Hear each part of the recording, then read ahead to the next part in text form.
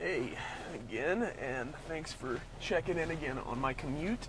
This is not exactly from my commute, but I'm still in the car, heading over to get some lunch at a nearby park. I try to break away when I can from the office during the daytime to take a moment, to clear my head a little bit, maybe pursue some escapism if I'm trying to watch some videos on my craft or videos on fishing or just something that I enjoy, or sometimes just chilling out and eating some lunch and watching the squirrels. Anyway, I am heading over to the park now, and I had a thought this morning that I ran across and was curious to share. I don't know how many, if you're in the marketing space, I'm sure you're probably familiar with them, but if not, I was reading the blog of Seth Godin this morning, which is something I'm hit or miss on. It's an awesome blog. If you don't follow it, I think if you look up Seth on the internet anywhere, Seth will pop to the top of that list. And the post for today, in my own paraphrasing, was talking about different kinds of people, and it trickled its way down from a leader and a manager and a creator. He had 5 different spaces, and it was essentially the person that forges the way, the person that manages and delegates, the people that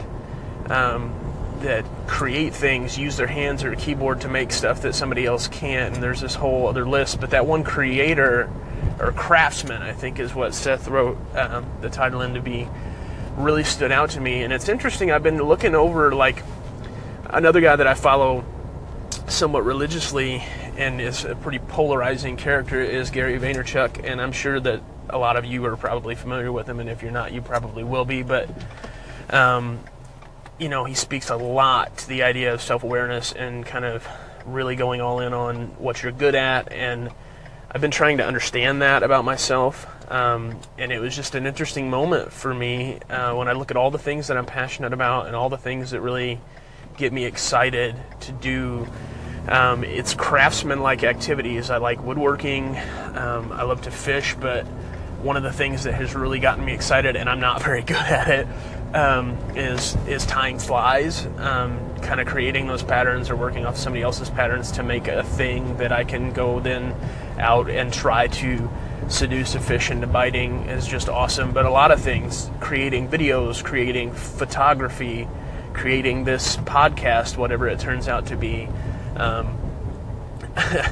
I don't always feel that I'm creating something that somebody else can't, but I think Seth's right. I think that's one of those big pillars that people fall into. And for me, it was kind of a little bit of a light bulb moment of, okay, that makes sense to me. And I don't know why I overlooked that. I just think he framed it up right for me. So I was going to share that with you guys.